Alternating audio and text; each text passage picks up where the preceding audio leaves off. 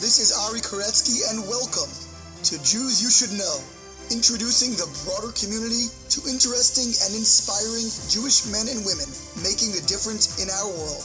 Some are already famous, some not yet so, but each is a Jew you should know. We are here with Rabbi Cary Friedman. Rabbi Friedman is one of the most interesting and unique rabbinic personalities out there, and very excited to welcome him to the program. How are you, Rabbi Friedman? I'm doing very well. Thank God. Thank you for asking. Wonderful. And it's really exciting to have you. I want to get to all the different fascinating aspects of your life. I know that there's an FBI angle, maybe a Batman angle in there somewhere, and we'll get to all of that. Tell me first a little bit about where you're from, where you grew up, and so forth. Well, I grew up in West Hartford, Connecticut. My wife and I both are from West Hartford. My mother, she should live me well, is a Holocaust survivor. Wow. We grew up in a house speaking Yiddish and keenly aware of some of the unique features of being Jewish. My father, he should rest in peace, was a professor of electrical engineering at one of the local universities. I went to day school. I went to the Hebrew Academy of Greater Hartford, and that's where I met my wife to be. I aspired to be like my dad. I became an electrical engineer. I went to the University of Hartford in town. I went to Columbia University afterwards. I have a master's in electrical engineering. I went to work as an engineer. I worked for a number of companies as an electrical engineer. While I was doing that, I was teaching part-time. My wife and I, Marsha and I, were both teaching in some of the local Hebrew school kind of programs, like high school programs.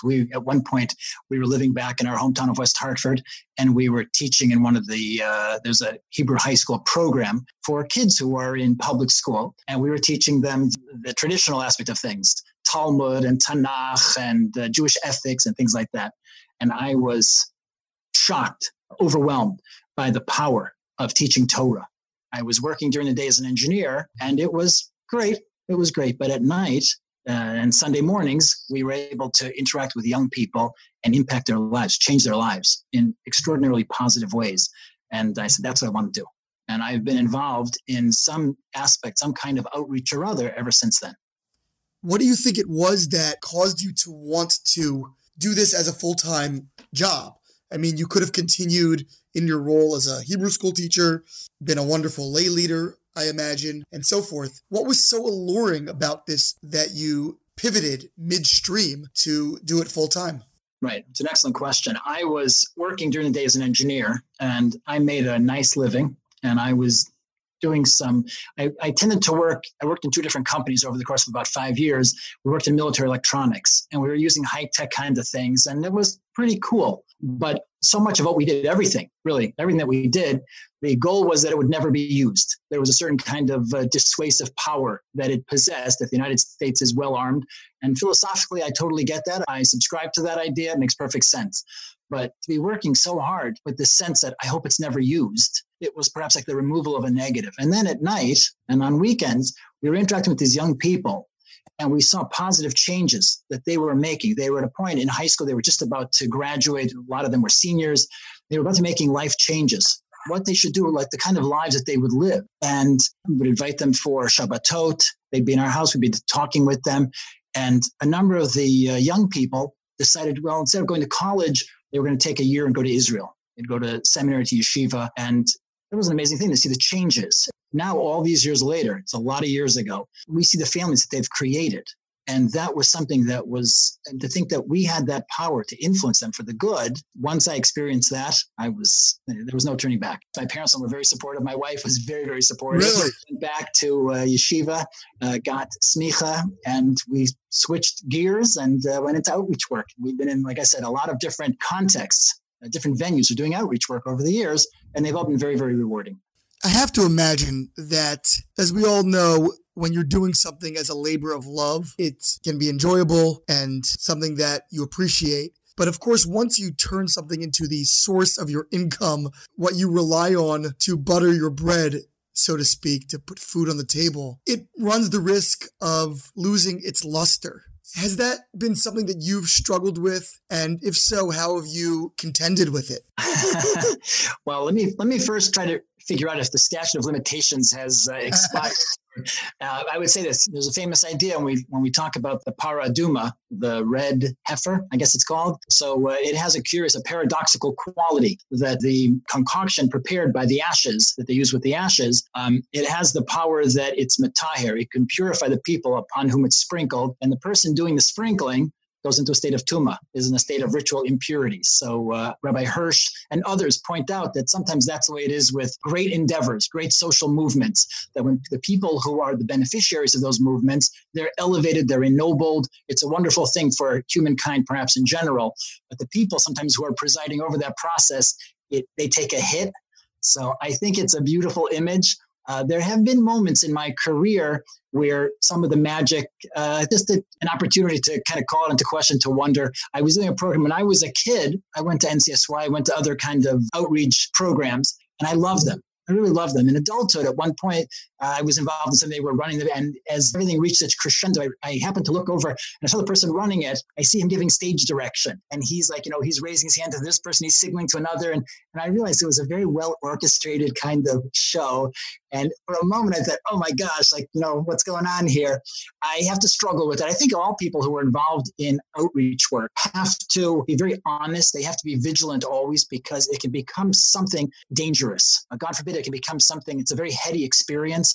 People change their lives because of what I say and do, what I tell them to do. And we have to be cautious all the time to make sure that our motives are as pure as can possibly be. I'm always happy to walk a path with anybody who'd like to walk that path. We can learn Torah together. We can discuss these things, but I'm never going to assert my will on them and try to get them to do something that they, with clear thinking, wouldn't want to do. Wonderful. So take me through, what was the first context, as you called it, in which you were able to employ these newly minted skills that you had acquired in rabbinical school? Where was your first stop after leaving the exotic world of electrical engineering? Well, the last part of Smicha was in Israel. We were there for a number of years, and we had 4 kids. I think at that point we were living in Jerusalem, and I was teaching in various places, and it was great. And an opportunity came my way, an offer to go to Durham, North Carolina, to do outreach on the Duke University campus. So we were working real hard to set up our lives in Jerusalem, and I had some jobs in places, and it was a work in progress.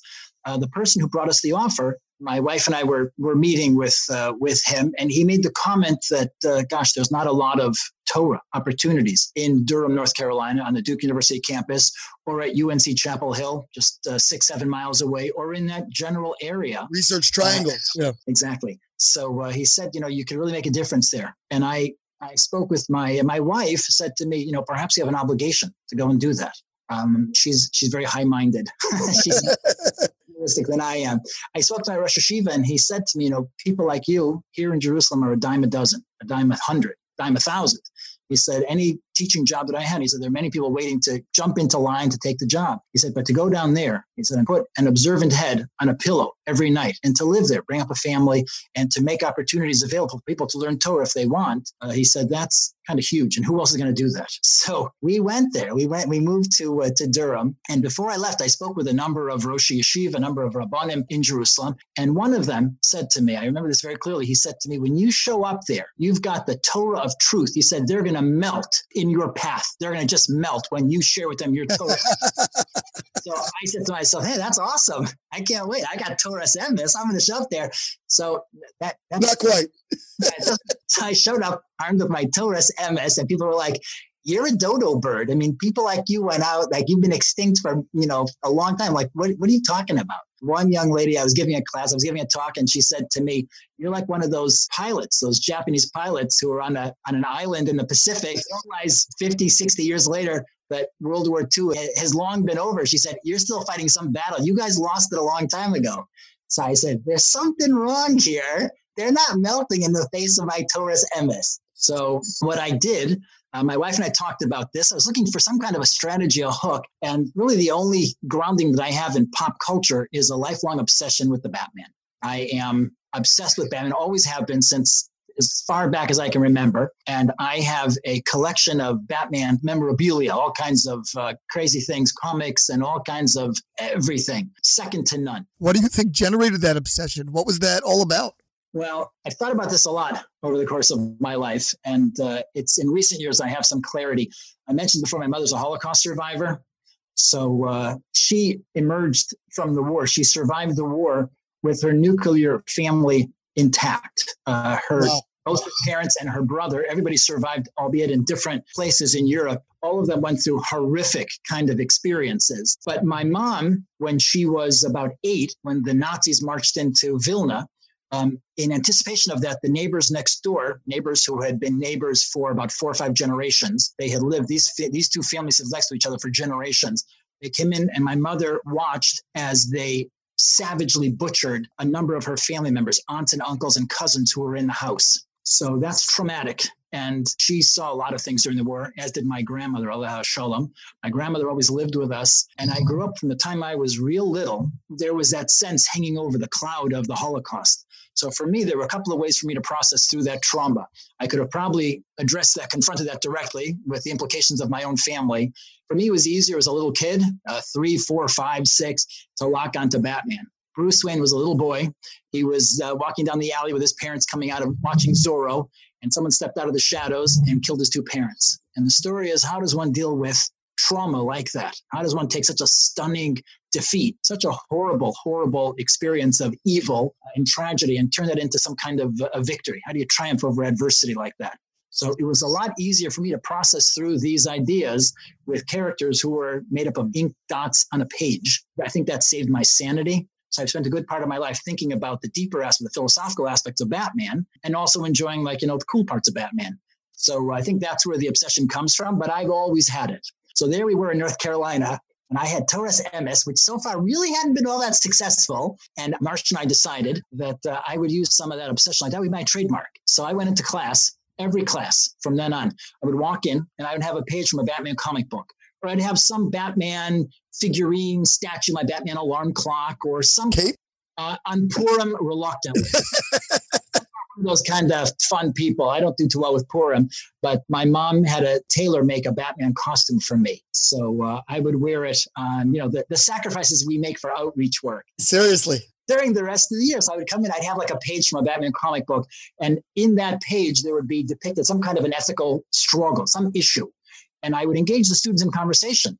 Or I would, I'd walked in one day with my Batman alarm clock, which I used for years. It's a statue of Batman, and next to it is a little gizmo. And at the right time, it would say, Gotham City is in trouble. Call for Batman. And there'd be a big bat signal shining on the ceiling of my room. I woke up to that for years until my wife mentioned that she thought I was becoming very stressed out from it, because I would jump out of bed every morning and do a little jangle. And I, used it at the beginning of class. I would do some kind of crazy thing. The kids would roll their eyes and they would laugh. They'd smirk. They would snicker. But once they laughed, I had them. Once we're laughing together, so then the conversation, the ice has been broken. So I would give them this page, and there'd be this ethical dilemma. And I would say, how would you resolve it? Like, where do you come down on this issue?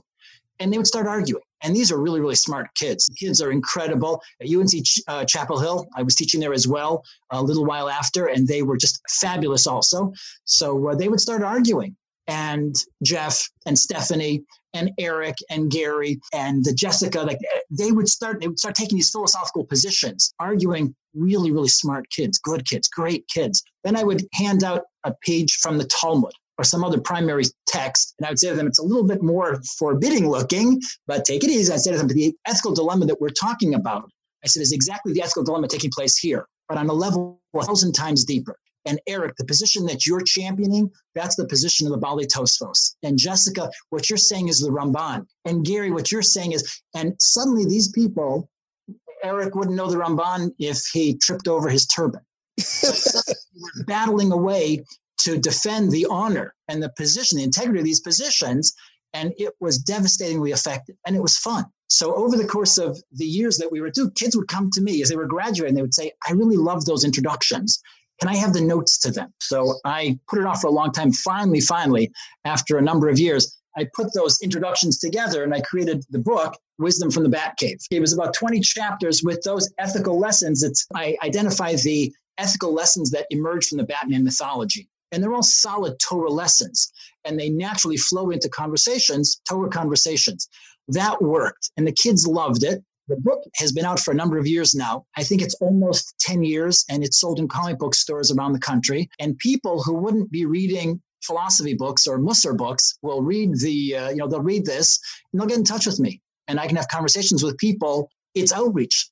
It's a little different than the conventional model, but it's a wonderful outreach tool. And I get a chance to teach Jewish ethics to a lot of people out there who might otherwise not be engaging with these kind of ideas. It must be very exciting for you that the new Batman television show, the young Bruce Wayne, is played by a religious Jewish kid in L.A. Correct. One of my colleagues was attending a bar mitzvah, I think, and this young man was there. So he said to him, "I got to give you this book." So he ran out to his car and he had a copy of Wisdom of the Batman, and he gave it to him. And he said, "There's so many reasons that you might like this." And then he got in touch with me and he told me that he had done that. And I was pretty happy to hear that. The book has taken on a life of its own, and it's made its way to some crazy places. The History Channel, a number of years ago, contacted me, and they were creating a documentary. I think it's called Batman Unmasked, The Psychology of the Dark Knight. And they were discussing, I think this was between the first and the second of the Christopher Nolan Batman movies. So they asked me to appear on the documentary and talk about the spiritual dimension of Batman. And it played on the History Channel for a long time, and it's on some director's cut or Blu-ray or something tacked on, I think, to the second Christopher Nolan movie. So the book has been very well received. Somebody actually a few years ago read the book, a documentary maker, and he made a documentary about the power of storytelling in general and the power of the Batman mythology in particular. And he used the springboard for the documentary was my book, and I was on there. And it was shown theatrically in theaters all over the country, all over the world. Those kind of things are really fun. And it's all outreach work, just defined a little differently. If you had to choose one, maybe two of the most salient lessons that emerge from the Batman story, are there any specific lessons that really stand out for you? There are. I think that there are three that really define the character. There are others, but these are the three main ones. I think the first one is the one we were talking about, that how does one triumph over adversity? He can't bring his parents back, but the ability to transform that tragedy, to use it as a springboard for accomplishing greatness in the world, to ensure that other people not have to go through that kind of trauma. That's one of the main lessons of the Batman for me. Number two, I think, is the infinite potential of every human being. The Batman has no special powers. Right. He's been doing a lot of push-ups and a lot of sit-ups, and he's studying chemistry and all kinds of different disciplines. And with the sheer force of his will, he's able to accomplish greatness in the world. And I've used that as a model in my life. I've tried real hard.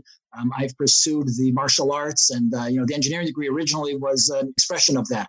I was going to become a scientist and create all kinds of things. One of my children, as a kid, I have a book, the Batman Encyclopedia, and at one point there's an entry, it talks about the different skills that Bruce Wayne acquired over the years. So there's a list, and there's hundreds of these skills. So this kid of mine, one of my sons, he photocopied it. Many, many years ago, he was probably 10 or so. He photocopied these couple of pages. And a few years ago, I was down in his room and I was putting some laundry in there or something like that. And I looked over on his night table. There was that list. And there were, I can't tell you how many dozens of the entries. There was a check next to them. He's earned a very, very high degree, black belt in Shaolin Kung Fu. He's taught himself how to be a locksmith, how to whittle, how to juggle, the list goes on and on. He took it seriously. So did I. But the fact is that as many times, and I think this is a fundamental Torah idea, I think this is the fundamental Torah idea, the notion of the godless ha'adam, the greatness of the human being. However many times a person goes to the well, there's always more to be gone from there. If we're created in the image of God, God gives us an infinite potential to achieve greatness, to ennoble ourselves, to elevate ourselves. And when the Torah says, our job is to emulate God, we might think that's such an unnatural job description. But in point of fact, the Torah tells us it's not. We're created in the image of God. We have, if you pop the hood, you look underneath, we have an infinite reservoir of potential. And if we just keep going back, we keep making demands on ourselves, there's always more there. I think that's one of the lessons of the Batman. I think the third lesson of the Batman mythology is that people have a need to be heroic. So many times we spend our lives kind of just doing mundane things. We don't realize that our job, God put us here to be the heroes of our lives. We can be heroes for the people around us. There's something that needs to be done, and only we can do it. And if we play to the lowest common denominator, if we make very little demands on ourselves, we think to ourselves, I'm going to just hang out by the pool and eat ice cream sandwiches, and I'm not going to do something. So what happens, I think, is the human soul very quickly withers and something fundamental in the person dies. And when we decide, we set our sights on something higher and we say, I'm going to accomplish, there's work to be done in this world. This is a world shrouded in darkness. It's unbelievable. In every corner, there are pockets, there's all kinds of darkness, and it can be illuminated by any one of us.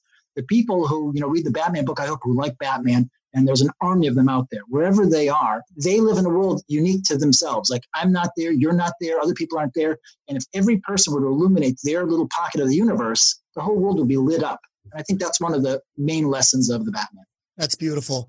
So I surmise, given that we're not speaking with you being in Durham, at some point you did leave. And I must say, I'm in favor of that since I am a rabbi at Maryland. I have to tell you, the whole Duke thing, I can give it begrudging respect, especially now that Maryland is no longer in the ACC.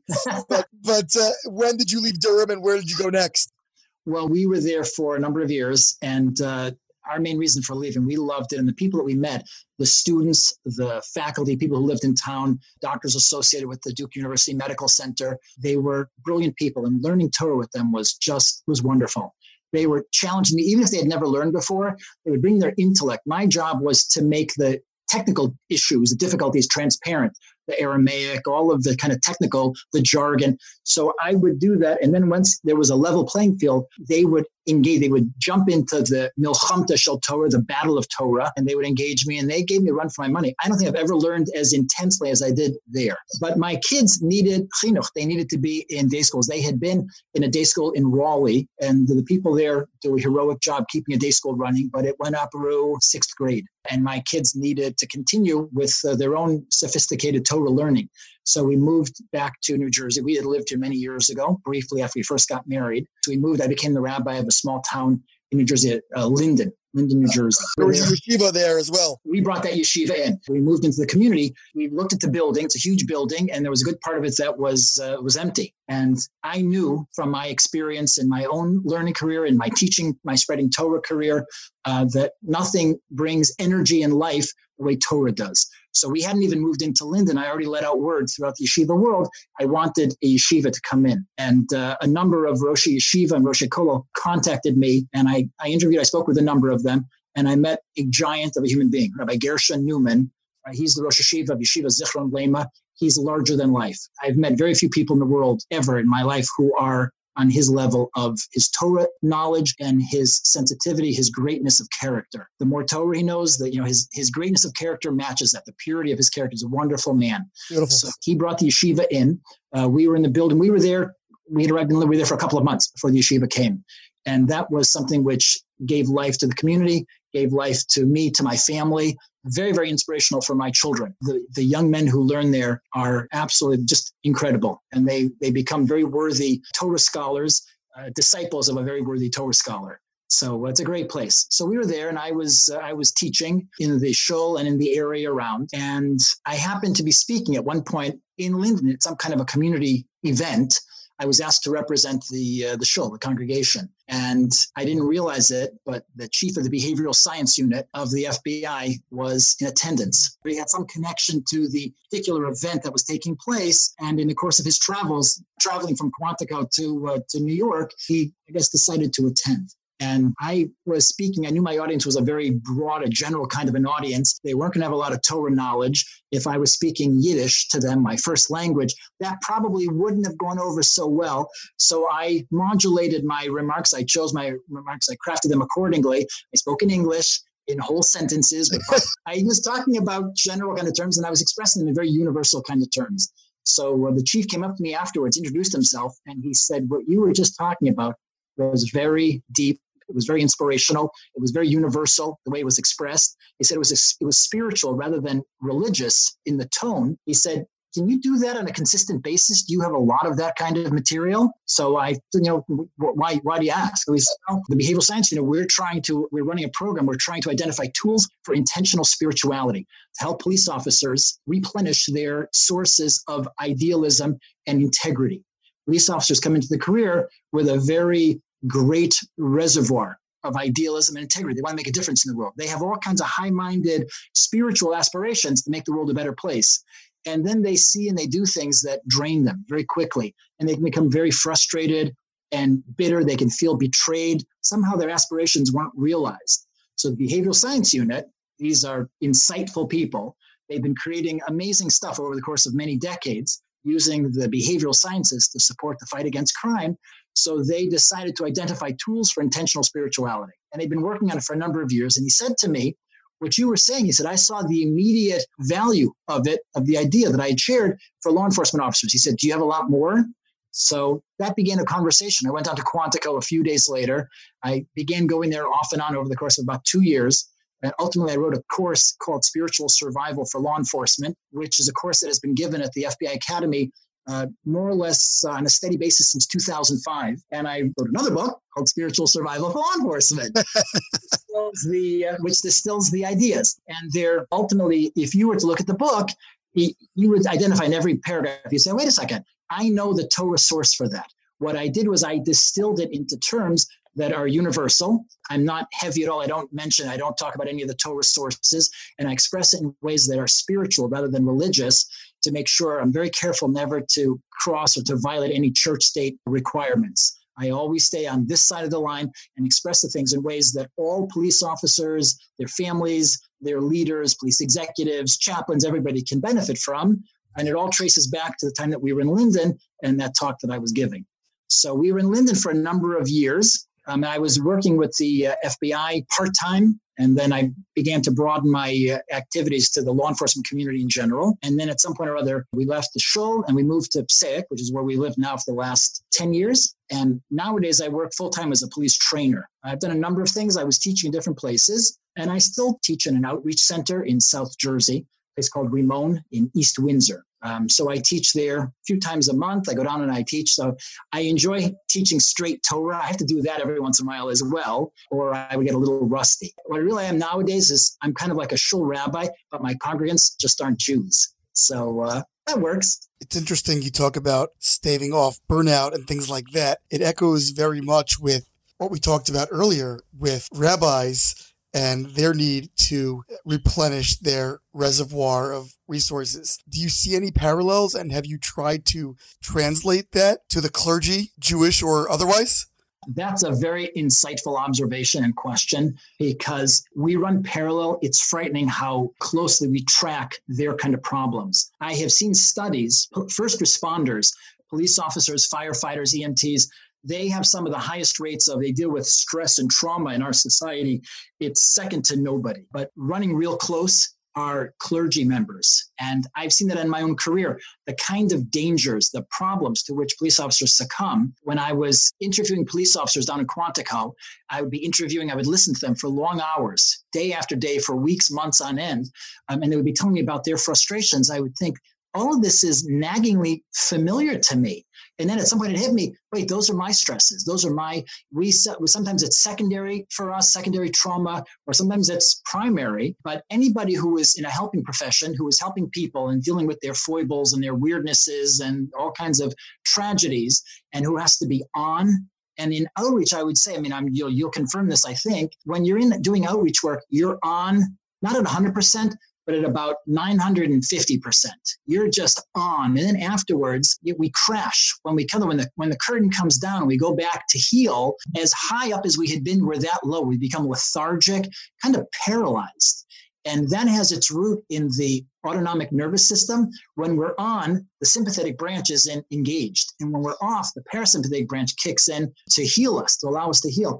Police officers have that. That's what they call the hypervigilance biological roller coaster. And outreach workers have it also. So I have given programs for people in outreach, for rabbis, using the same materials. You could imagine, like, the idea would be you take the book, if I gave you a Word document of Spiritual Survival for Law Enforcement, and you said, find and replace all, and everywhere where it said law enforcement officer, you put outreach worker, and then you replaced all of them, you change the title, it would be almost, probably 99.9999% of it would be relevant for you and me. It's very resonant what you describe in terms of that cycle. You know, when I first start working with someone, they'll see me like after an event and I'll be just like catatonic and absolutely shocked because nobody has ever seen me in anything less than the most active state. Like, I did not know that you ever stop. It's as soon as everyone walks out the door, I completely stop. And it's a really interesting to hear sort of the clinical term for that phenomenon. I'm so curious, did you have any formal psychological training? I mean, so much of this is really overlapping with psychology and you know, as a rabbi, for example, in the work that I do, I try very much to be careful not to cross that border into the psychological and sort of clinical evaluation or treatment, because that's not my territory and that's dangerous territory for me. And I need to make sure that students are receiving appropriate professional help in those areas when warranted, and it often is. How have you navigated that, and did you ever compensate for that part of your education? Wow. You ask good questions, and somehow when I'm telling you a story, I say a bajillion words, and you narrow right in, you focus right in on the issue. So I got myself into some trouble with this, because when I started and I was interviewing police officers and I was trying to understand, it took me about 2 years to understand the unique reality, you know, the world in which cops live. I didn't know anything about it. And when it finally hit me, that was the hardest part of all, understanding their world. When I finally had the sense that, I get what's going on. So then I said to the chief, okay, I'll be back soon. I need some time. And what I needed to do was to take the totality of my understanding of what they were dealing with and pass it through the prism of my Torah knowledge. I wish I knew more Torah, but whatever Torah I know, whatever material I know from the Torah literature, I passed those impressions that I had of the law enforcement challenges through the prism of Torah, and I produced what would become the course and this book, etc. The book has been out there for a while, and it's used all over in all kind of different contexts. And I get emails and letters from police officers. They come up to me at times if I'm giving a program, or they call me and they say to me, your book, your program saved my life. I was thinking of eating my gun. That's an expression that they use in suicide. I was thinking of eating my gun. And then I heard you speak. I went to your program. I read your book, and I feel like you saved my life. And there's a power to this material. And I say that not to brag, because obviously it's not my material. It's Torah. It's the same material that we all have. I happen, thank God, to have been put in a position where I can share that I'm the conduit. But none of it is mine. And none of this leads to any kind of egotism on my part. So this material, I would share it with them. And there's a power to it, the raw, sheer power of Torah to illuminate the darkest places and to bring people out of that. I've seen it. I myself don't even believe the extent of it at times. But then what happened was, because I was doing my stuff, I was doing these gigs and I was going places, I was on panels, etc., and I was working with a lot of police psychologists. I would hear ideas, and every once in a while, I would start to stray. I would hear an idea, and I would incorporate it into my repertoire. I'd be talking, and at some point I realized that part of what I was giving was psychological stuff, insights, and my presentations didn't have power anymore, because that's not my bag. That's not my expertise. There are other people who are far better qualified to dispense those kind of insights than I am. I'm just a novice. And it's like I read some books and I heard somebody and I thought about it and it seemed to fit, and I'm using my common sense, but who cares? So after I realized that I was diluting the power of my presentation, I went back and I resolved never to stray into those areas again. It's been a lot of years since I made that mistake. And what I do nowadays is I give them the benefit. I take Torah. I never present it as Torah. I distill it and express it, as I mentioned before, into universal terms. Sometimes when I give presentations in the Jewish community, I'll give examples to my audiences. I spoke at Princeton last night to a group of Jews. They asked me to come speak for Hanukkah. So I gave them an example of a piece of Torah, something from the Medrash, very, very powerfully, directly talking about Hanukkah. And I talked about how I distilled it. I used it in a situation of a police officer in tremendous, tremendous pain. And after all the police psychologists had said all the things that they had to say, then I gave this officer the benefit of this insight, expressed in a very universal kind of way, very, general way that he could hear. And then my presentation, my material is really, really powerful. Can we hear that insight just by way of example? Sure. I was part of a team of people. We were giving a kind of an overview of how insights, different kind of insights, different tools can help police officers. So as it turned out, right as we were giving this presentation, we were housed in a particular place. There was a police officer who had been involved in an officer-involved shooting, is the term they use. And he'd killed someone just, mere hours earlier. So somebody said, well, talk to him, say something here. What would you say? So the police psychologists who were in attendance, they said a number of really insightful kinds of things. And they were talking about the fact, here was this officer in a lot of pain, tremendous anguish. He had just taken a human life, just killed somebody. So each person in attendance, each panelist gave some insight. They talked about, the importance of the rule of law, or the need to protect other people, focusing on the people whose lives had been saved, had been protected, etc. And each panelists tended to conclude with, so, you shouldn't be in all that much pain. I mean, I hope that will comfort you.